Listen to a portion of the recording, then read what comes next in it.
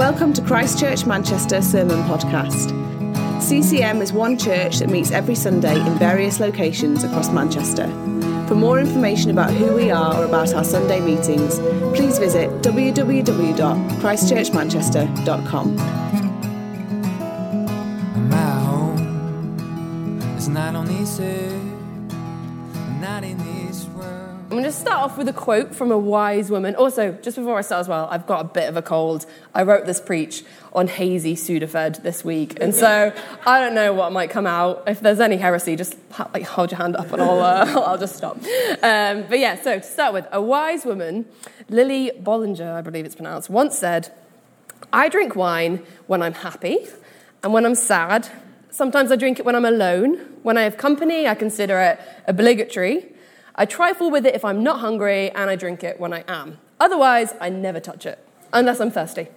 And stay with me here. This is a bit like the book of Psalms. The Psalms, based in the middle of our Bibles, the book of songs. And actually, whatever we may be feeling today, whether it be joy, grief, hardship, anguish, frustration, love, sorrow, celebration, or thanksgiving, we can find it all here in the book of Psalms.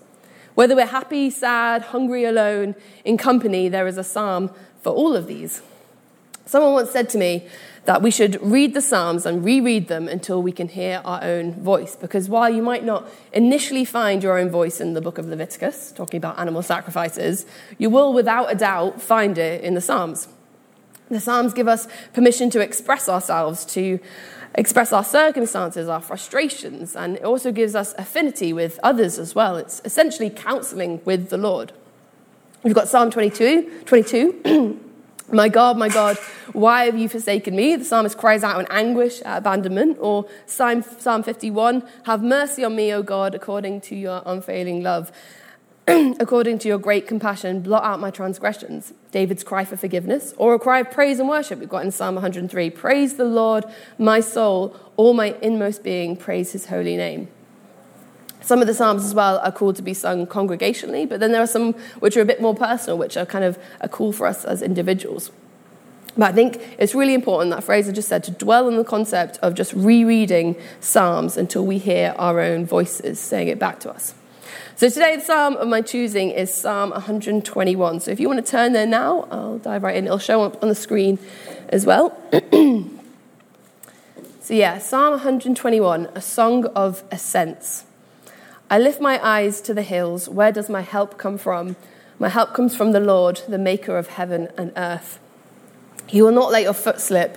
He who watches over you will not slumber. Indeed, he who watches over Israel will neither slumber nor sleep.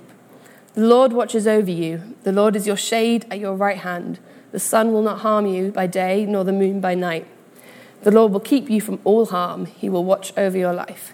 The Lord will watch over your coming and going, both now and forevermore." I'm just going to pray before we get stuck in.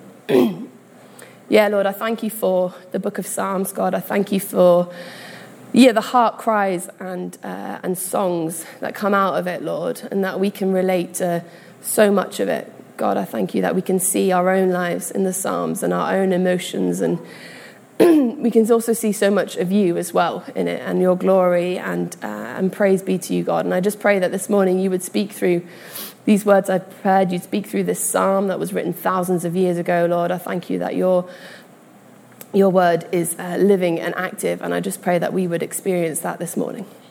Amen. Right, so do you have any avid mountain climbers among us this morning? No one, literally no. Okay, we are in a sea, I'll give you that. But growing up on a small island, myself, we had beaches and cliffs, but we didn't really have any mountains. So I'd never really experienced the sense of achievement when you walk up a mountain until I was about 11. My family and I had gone to the north of England to kind of scout out whether we were going to live there or not. And a friend of ours had suggested, let's go up this mountain. You'd be able to see how beautiful, the countryside is. And it was one just on the edge of Derwentwater near Keswick, and it's called Cat Bells. Random name, I know, but just don't think about it. There's no cats on it, or bells. And when I remember, we reached the top and we'd arrived, and I remember this so clearly, even though it was a long time ago, being 11, that I just had the sudden overwhelming sense of God is real, because I can see all this, and this is insane.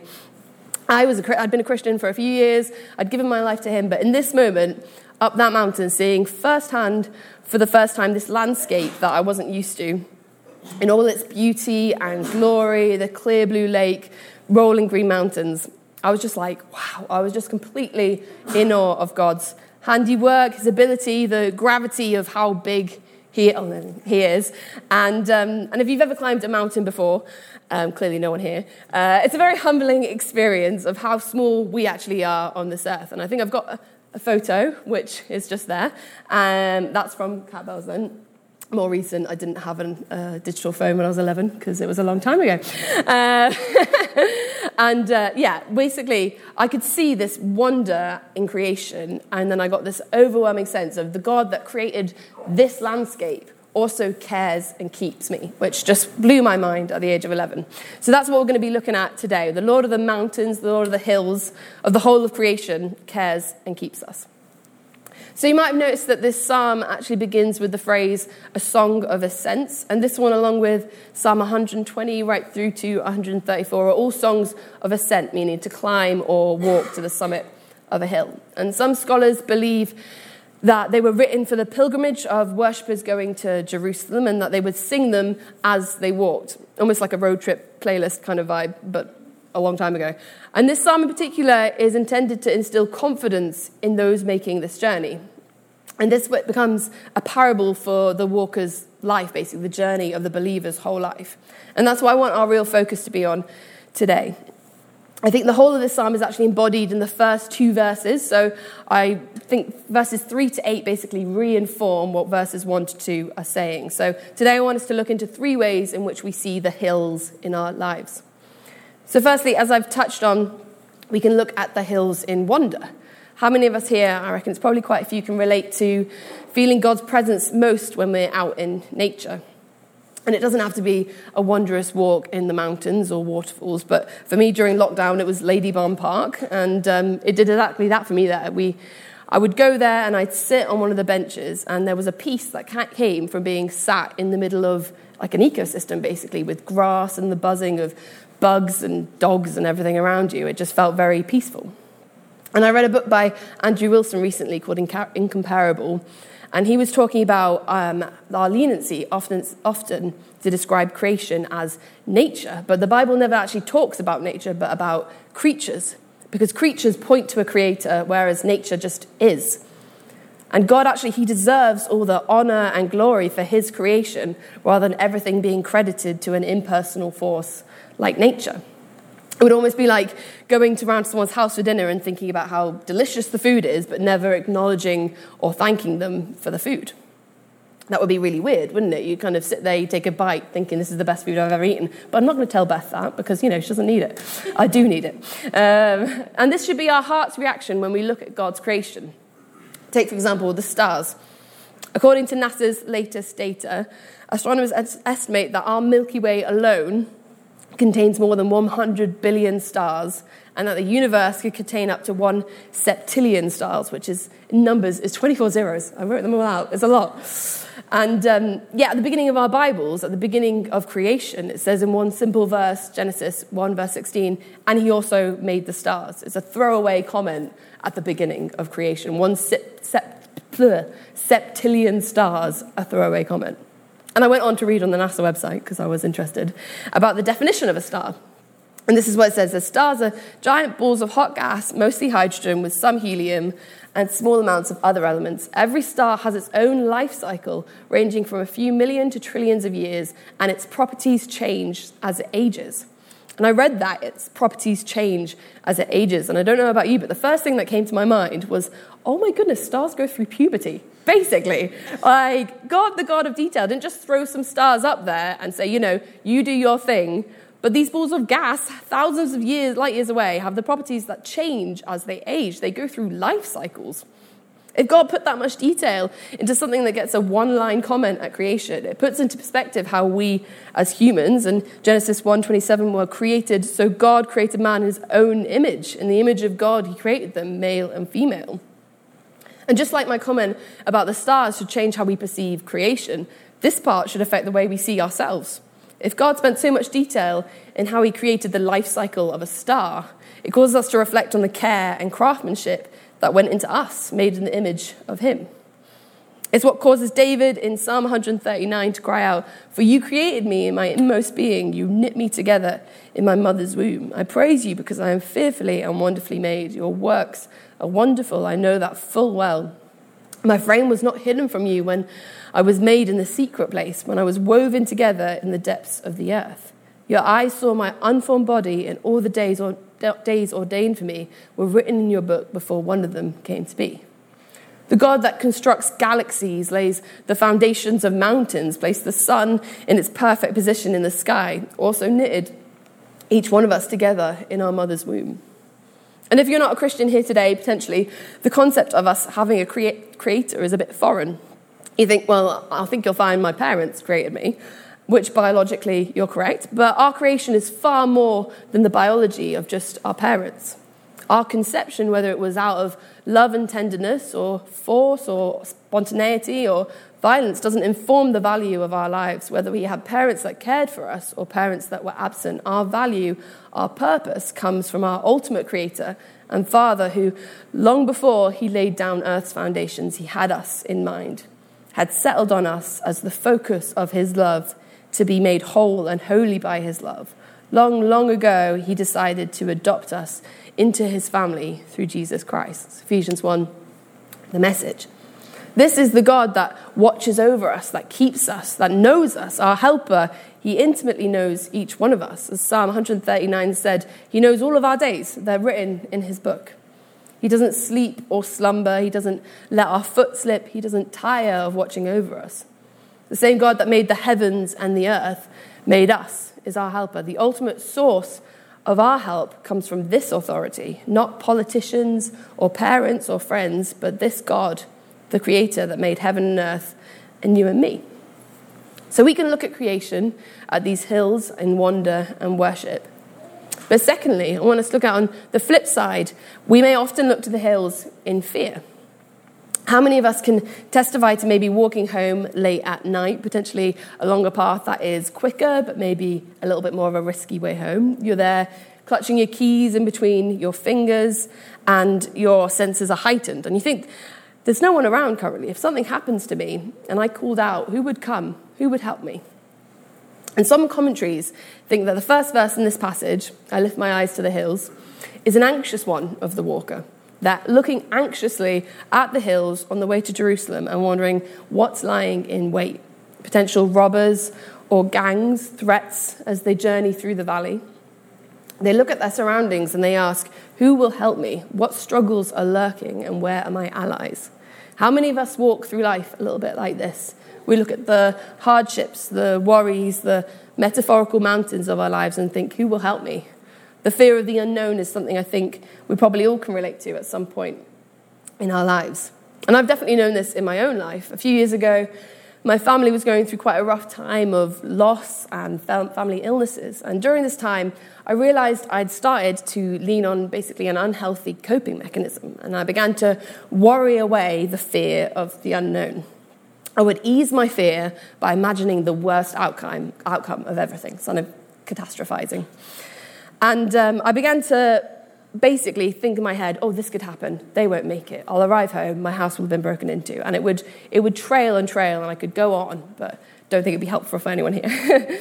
But I'd be soothed by continuously emotionally preparing myself for the worst. Worry and fear were ruling my life.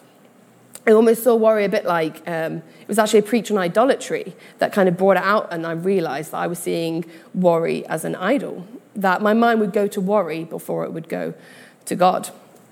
And what's more, I didn't even realize I was doing this. It took that service, that meeting, for me to kind of snap out of it and realize I've put this above my trust in God. I had misplaced faith. And there's a theologian called John Bloom, and he puts it like this. He says, faith in the wrong thing produces the wrong fear. And we obey what we fear. History can testify to that. But the book of Proverbs often speaks about fear in the Lord. And this is a good thing. This fear in the Lord produces humility and faith and submission to God. Proverbs 16 verse 6 says, by steadfast love and faithfulness, iniquity is atoned for, and by the fear of the Lord, one turns away from evil. Fear is a good thing when it's rightly placed. It can cause us to turn away from sin, to commit things to God, but when it's wrongly placed, it can lead to turmoil. And my issue was that my eyes were fixed on the dangers of the hills instead of the Creator who was sovereign over those hills. I was looking to doing it by my own means. I was looking to be my own means and source of help, when actually the true source was the Lord. And I wonder if there's many of us that can relate to this as well. Where do you look for your help? Potentially there's one person that you always go to, or maybe there's an online community that you find solace in. Or maybe like me, there's a coping mechanism that you don't even realize is actually currently there. But the psalmist is so direct here. They lift their eyes and they see the trouble in front of them and they ask the question, where is my help? And then they immediately, without pause, look beyond the current danger, beyond the current situation, and declare the truth. My help comes from the Lord. And sometimes we have to come to the end of ourselves to truly understand the magnitude of that, the magnitude of God. That walk I did up the mountain at 11 years old was actually preceded by one of those moments. And 10 minutes before I had my little epiphany, my brother, who had severe breathing issues at that age, was lying on the side of the mountain struggling to breathe.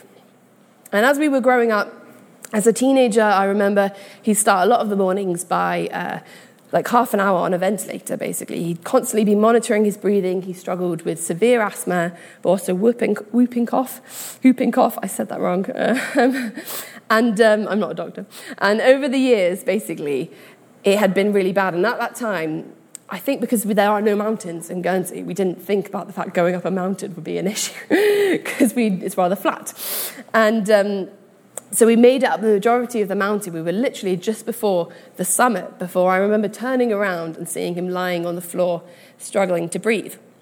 And we all thought in this moment that this could be it. There was no one near to help. It would take a long time, not a very long time, but it would take too long for a mountain rescue team to arrive.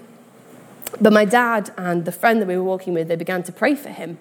And he miraculously recovered. His breathing slowed down and paced, and he was okay. In that moment on the mountain, on the hillside, we looked beyond the hill that was in front of us and called on the help of our Creator. There was no doctor at hand, no hospital we could easily get to. We'd reached the end of ourselves, and we were crying out to God. In this instance, we looked beyond the trouble in front of us, beyond the hill, and to the Creator of heaven and earth. And I just encourage you now to have a think about what are the mountains that are currently in your life. What are the unknowns that are causing fear? Maybe it's a difficulty at work or family conflict, or potentially you're wrestling with yourself and your own existence and purpose. I just encourage you now to pray that God would help you look beyond those hills, beyond those present struggles, and to declare the truth over them, that the one who helps you in those scenarios is the one that has dominion over them, and the one that will keep you through it. So we've explored looking at the hills in wonder, in fear, and lastly, there is one hill that we can look to and find complete salvation. 2,000 years ago, but years after this psalm was written on a hill just outside Jerusalem, the hill of Calvary, also known as Skull Hill, Jesus was crucified for us. And from that hill, our ultimate help came. Within Cumbria, as I'd mentioned, there's a team of mountain rescue volunteers who were linked with the emergency services. And they specifically go out to the mountains in any weather, at any time of day, night, to rescue stranded and injured walkers. And it's all voluntary-based as well, which is just insane. And just a couple of years ago, they celebrated 50 years of saving lives on the mountains, saying that actually in the early days, their rescue missions often consisted of local farmers, probably who were like in the pub at the time, going out, getting a wooden gate and going up the mountain to save people and bringing them down on this wooden gate. And you fast forward 50 years, now with helicopters and paramedics and doctors, they're able to save countless lives all over the region. And the team's chairman, Mark Baines, said this. He said, "I get to see some of the correspondence from the people who we rescue, and you realize that for each of those people, it's a life-changing moment and one of the most significant things that has ever happened in their lives." The most significant thing to happen not only in our lives, but in time itself, was God's great rescue plan, Jesus. While we were still sinners, while we were still up in that mountain, lost, confused, broken from our own doing, from going our own way, from relying on our own strength, God came and he found us. He didn't send doctors or paramedics or local farmers from the pub, but he sent his son. And what's more, his son sacrificed himself for that rescue. And this is a life-changing thing. Imagine, almost if you will, a treacherous storm, and there's an injured walker stranded up on the mountain, unable to move. There's a rescuer beginning to scale the hill. He's clambering, climbing through horizontal rain that's going 50 miles per hour. Hitting against his body, he's climbing through the storm, through the clouds, and he plows on, screaming the walker's name, searching for them. Then finally he sees them. He runs to them, he envelops them in a warm embrace, he picks them up and carries them down the mountain, bringing them home.